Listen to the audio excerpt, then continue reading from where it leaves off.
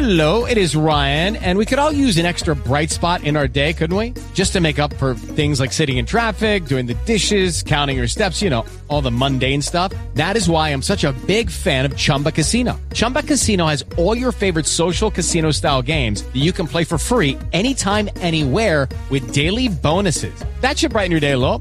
Actually, a lot. So sign up now at ChumbaCasino.com. That's ChumbaCasino.com. No purchase necessary. VGW Group. Void where prohibited by law. See terms and conditions. 18+. It is Ryan here, and I have a question for you. What do you do when you win? Like, are you a fist pumper, a woohooer, a hand clapper, a high fiver? I kind of like the high five, but if you want to hone in on those winning moves, check out Chumba Casino. At ChumbaCasino.com, choose from hundreds of social casino-style games for your chance to redeem serious cash prizes. There are new game releases weekly, plus free daily bonuses, so don't wait. Start having the most fun ever at ChumbaCasino.com. No purchase necessary. VGW Group. Void where prohibited by law. See terms and conditions. 18+.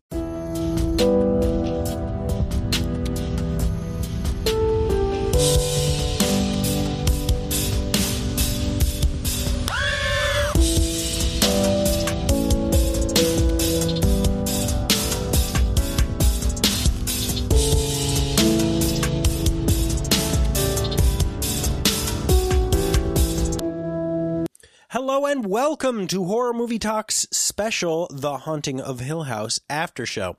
On a normal episode of Horror Movie Talk, we would review and discuss one horror film in detail. But for this series of 10 plus episodes, we will be having an opinionated and accidentally funny discussion on each episode of, what was it? Oh yeah, The Haunting of Hill House. Your expert hosts each week are Dr. Bryce Hanson, who holds a PhD in spookology, and me, Professor David Day, the foremost expert in scare no-nos. So with no further ado, let's get to The Haunting of Hill House After Show. What do you do with Horror Movie Talk? with the doo-doo? What do you do with the doo-doo?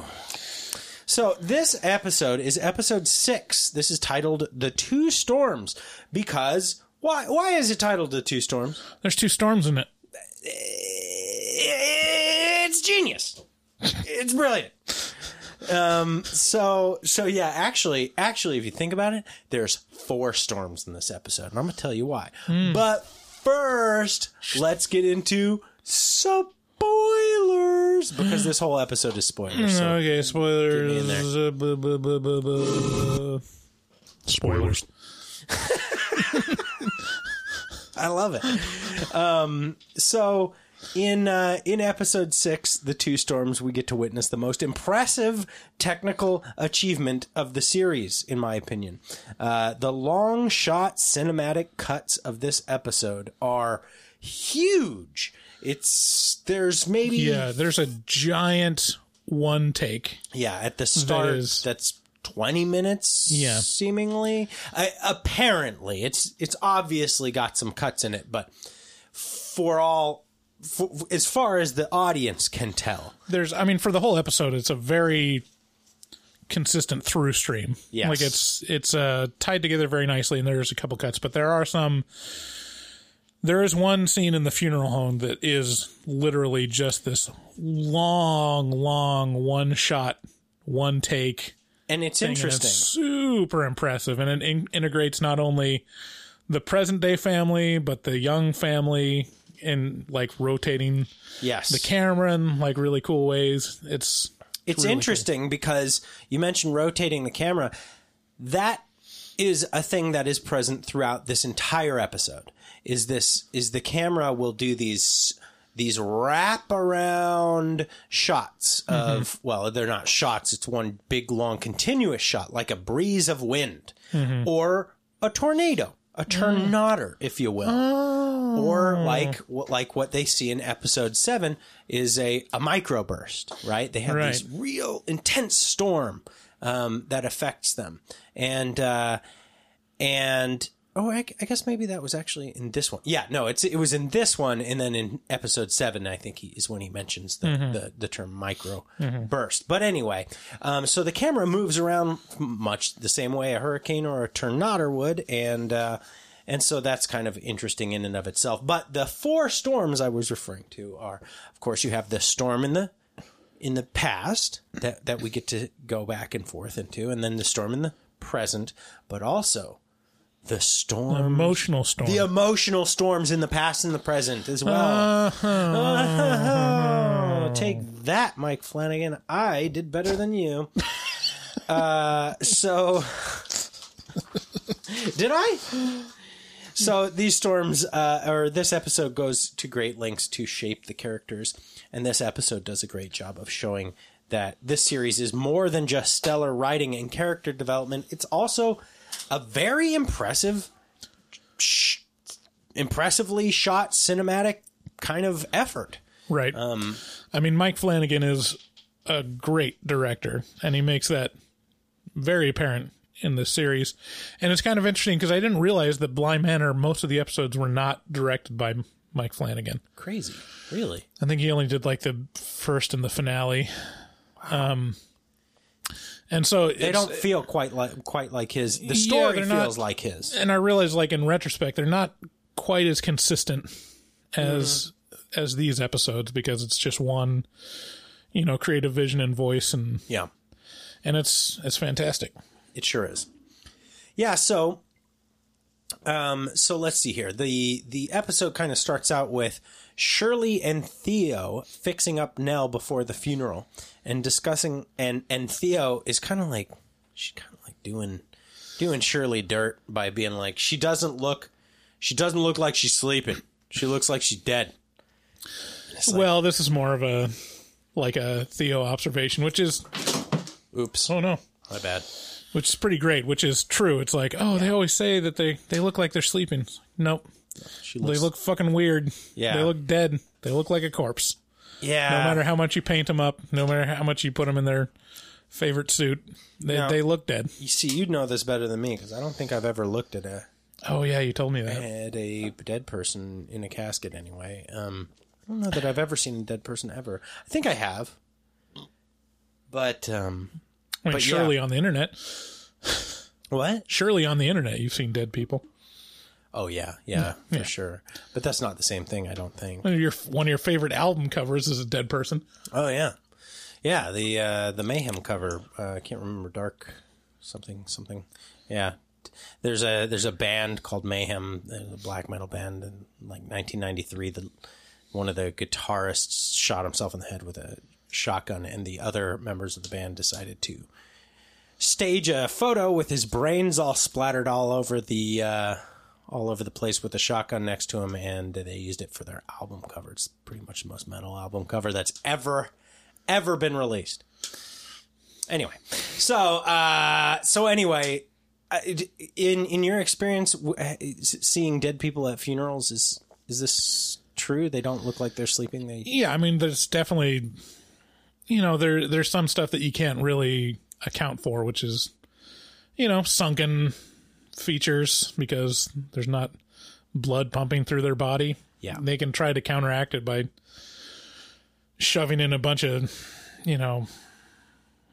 goo to make it look like they're still alive, but you can't quite meet the threshold of living person.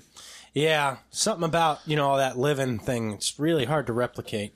Right. It's hard to do right. And actually, in this case, it's like, well, we see Nell. It's like, well, she looks like she's alive because she is. She's alive. Yeah. In fact, probably great efforts went into making her look dead. Right. Okay. So anyway, at this point in the episode, we get to meet everybody else. Everybody's flying in, meeting up. They're kind of converging on Shirley's house, because Shirley obviously runs the funeral home that is going to be hosting the funeral. And so Luke shows up and Steven shows up. Their dad doesn't quite show up yet because, well, he's doing his nervous thing where he's changing his clothes a lot in the hotel room. But Luke and Steven are there, and there's like this, everybody's got this, every time Luke comes into the frame, I feel so bad for this guy, because every time he shows up, everyone's like, he's probably got a needle in his arm or something like that, but this is the stigma that haunts addicts. This is, it truly, It's just because they've burned everybody a million times by now, because that's what addicts do. It's what they do. And, I just feel bad for the guy, because at this point, he's really making a lot of good faith efforts to try and be a good man, because the last thing Nell said to him was, was basically, bring back my brother Luke, which I think we learn in the next episode. Right. But anyway, and we also learn in the midst of things start to really heat up in this long panning shot. The whole family starts to kind of getting angrier and sadder, and there's more emotions because there's Nell and and in the midst of all this, we learn that Stephen is taking a break from his wife. His wife and him are taking a break from their marriage. And he's I think we learned that in the first episode that they were taking a break, but everybody else learns. Yeah, everyone else learns. Sure. And I love it. This is such a family. This is such a family. This is such a real family. Yeah. Because there's this weird stigma attached to each character. She's this, he's that. Luke's the addict. And it's like Steve is just the dick for no by no fault of his own, really. Like, he's successful, and he wrote a book that some of the people in the family believe takes advantage of the family story. Well, but this guy can't catch a fucking break. They're like, oh, Steve is so stupid. You're such an idiot. And it's like, well, he's kind of quietly paying for everyone's mortgage, so why don't you shut the fuck up? Like, yeah, but I mean, he's also dick. Like, he's kind of, he is a little bit, but a lot of it is just kind of being pragmatic. And there's something very specific about having someone in the family that's like, slightly more pretentious, or feeling like they're someone that's condescending. Like, he's probably the most condescending family member, maybe Shirley. Oh, Shirley for sure, I think. But like, Shirley presumes to speak for everyone all the time. She's like, don't take his money, it's like, well, Shirley is like, she's putting on the image of perfection and kind of like dictating a lot of stuff. Yeah. But Stephen is like kind of quietly like, he's like undercutting Luke's achievements. He's like, yeah, looks good now, but I've seen it before. But they all do that. They all do that, with the exception of the dad, which, by the way, bravo. Like, just a real example of a good dad. Right. Like, because he's absent. Yeah. Giving everybody the benefit of the doubt. I mean, right. Constantly sticking up for whoever is being put down.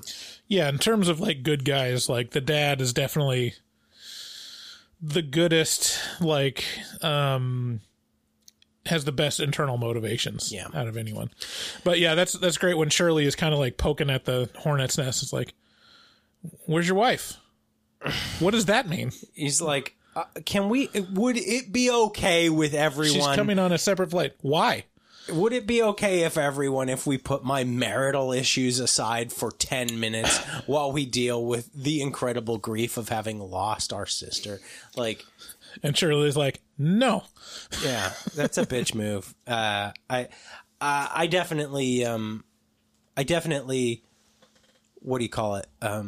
Empathize with Stephen on this, just because it seems like they've already got whatever he's going to say out of his mouth before he even says it. And not 9 times out of 10, whatever he says is like pretty logical and reasonable. Yeah.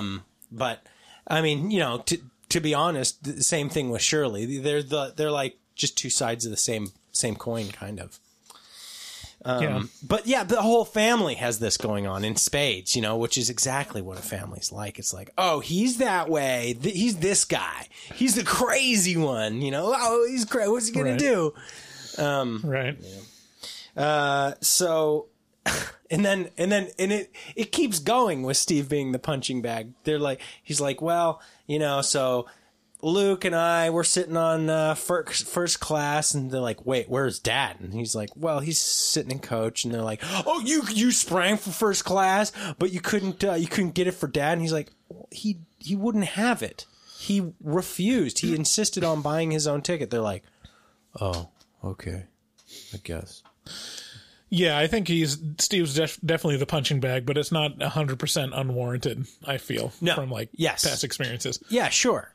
But also, he's kind of paying everybody's mortgage. How about you shut the fuck up? I mean, I don't know. There's something to be said for paying people a lot of money. So, and then the oh man, dude. Okay, so just a quick aside. It's not a side. The dad, what's his name? Hugh, sees Nell, and I'm just like that was a really emotional moment for me because immediately I just go, oh my God, what if I saw my daughter in a casket? And I'm just like, I'm floored. I can't even attempt to process it. Like, I don't want to go down that road. I do every time. Every time I see that shit, I do it. I go, let's see what that looks like. I can feel like, especially when, it's showing scared little kids, like Nell when she was scared in front of the Betnick lady. Like, that's super impactful, and it just guts me. But when it comes to, like, dying children or even, like, adult children dying, like, it's just not... I can't go down that road. Internally, I just gotta like, a... block. What's it called? Compartmentalize it. Wow. I can't... I don't do that. I don't think I compartmentalize anything. I compartmentalize my wife's voice. High five! Up top. So anyway, so then it moves from, the present, and he's like, the dad's like, is there a bathroom around here? They're like, down the hall and to the left. He heads down the hall and to the left, and then boom, it's the past. Now he's walking through Hill House, and bang, that chandelier falls down. Holy moly, man. That scared the shit out of me. I jumped real high for that because it was out of nowhere. And that's when we know that the house is haunted by the Phantom of the Opera. No, much worse. Water damage.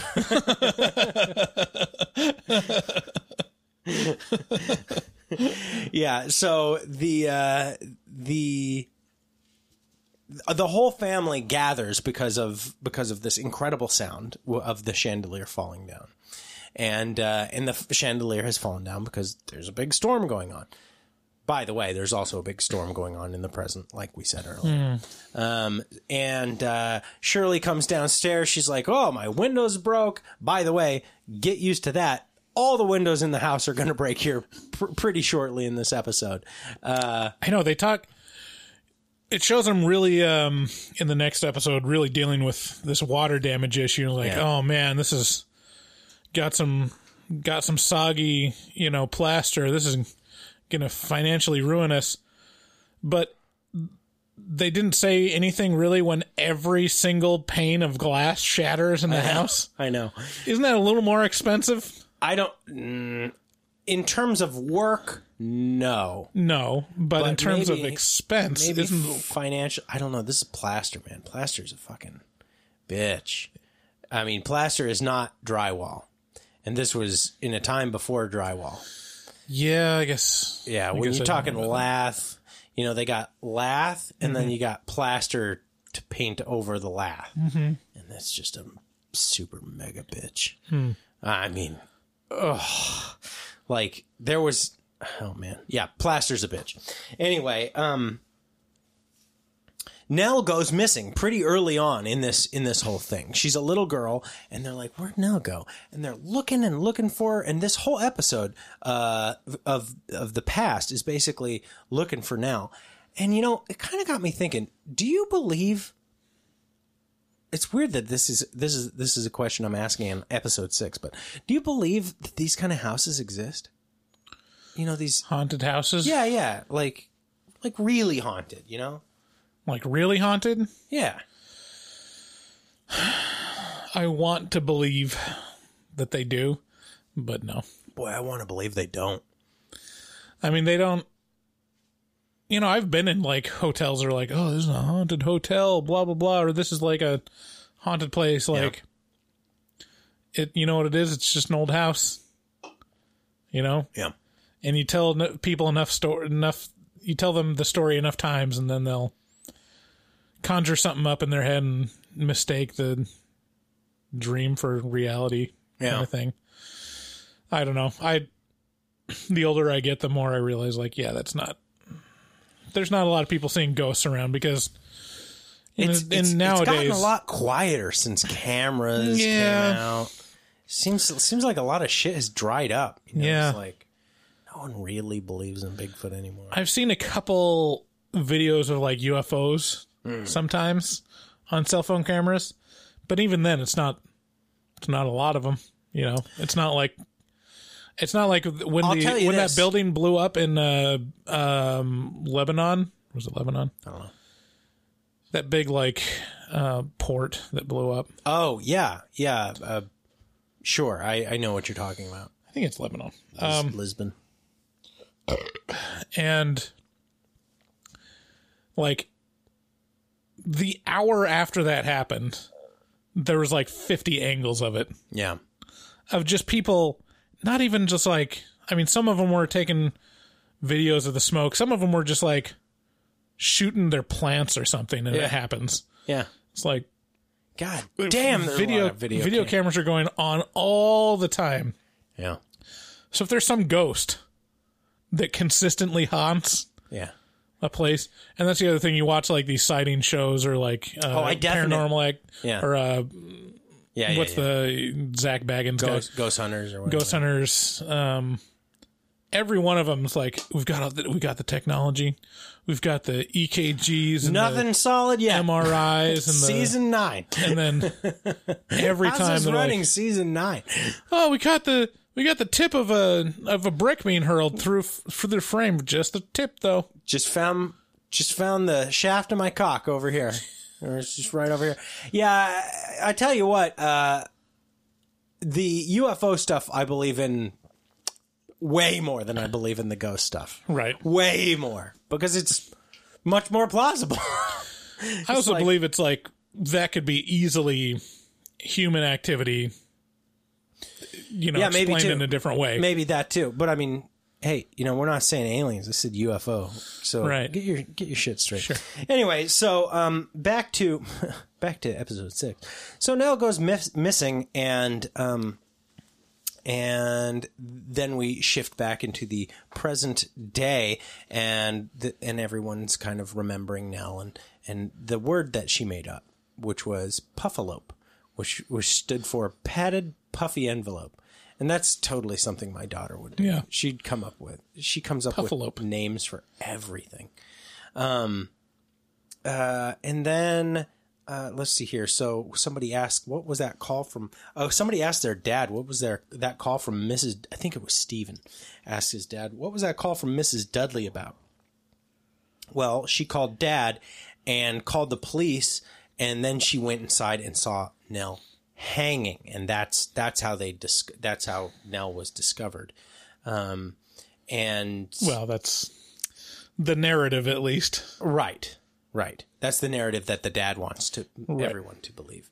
And you know, we go back over the fact that Nell had talked to her dad the night of her death, basically right before her death.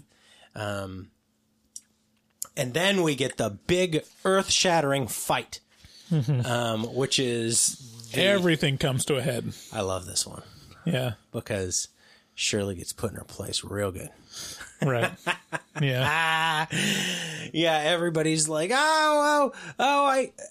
they're pointing fingers this way and that, and trying to make Steve into the bad guy, and he's like, Steven even says something. He's like, you're making yourself look real foolish right now. You don't even know it. And she's like, how dare you? This is my house. And then Theo opens her mouth and she's like, I've been taking the money from Steven.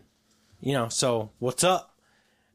And well, no, that's why she's so mad, is that Theo reveals that she's been taking Stephen's money.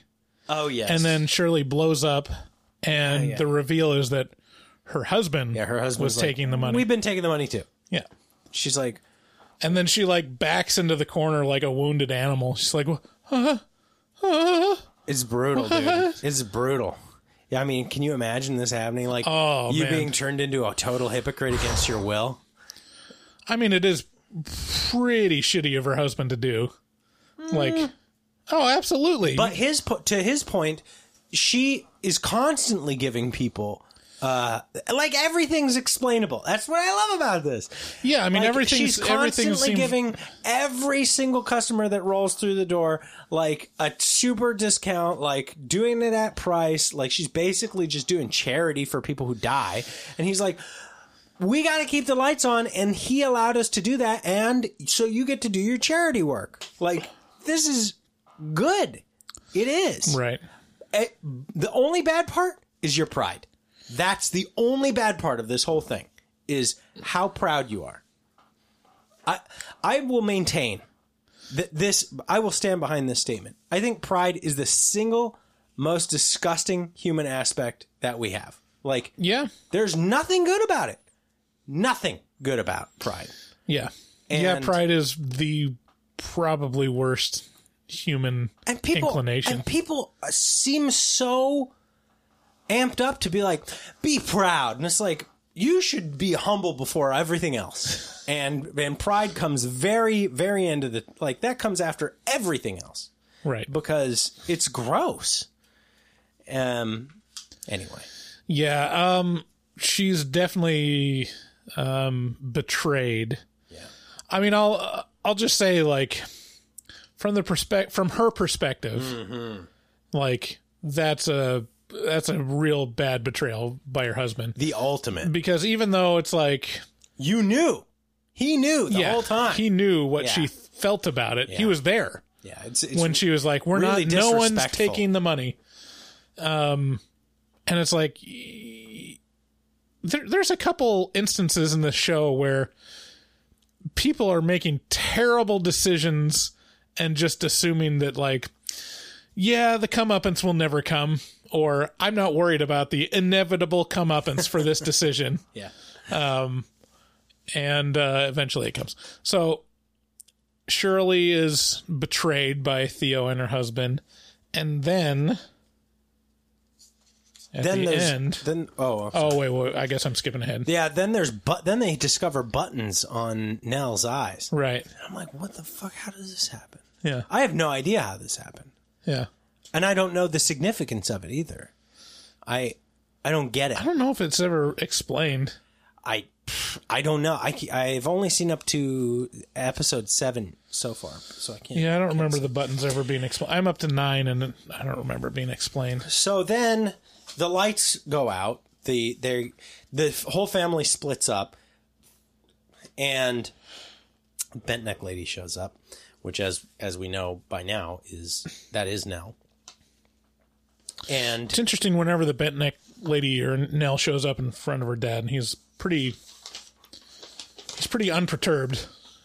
Yeah, that dude has seen some shit and has spent a lot of time. Well, but then in the next episode, we learn kind of why he's so unperturbed, which is he's got his wife with him all the time. Right. And which is kind of confusing because it's his wife,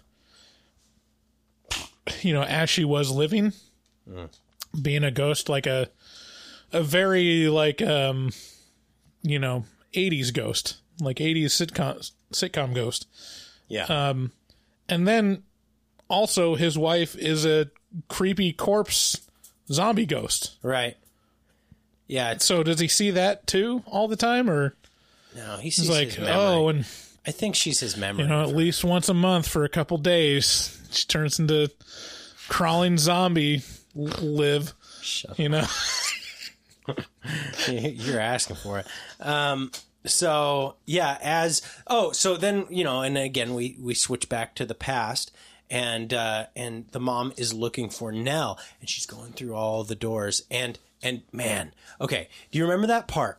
She's going through all the different rooms, and she sees or she walks in that one room, and the fireplace has all this rain gushing down through the fireplace, and she's like, "Oh no!" And she closes the flue, and as she's leaving the room, there's a woman sitting on the bed.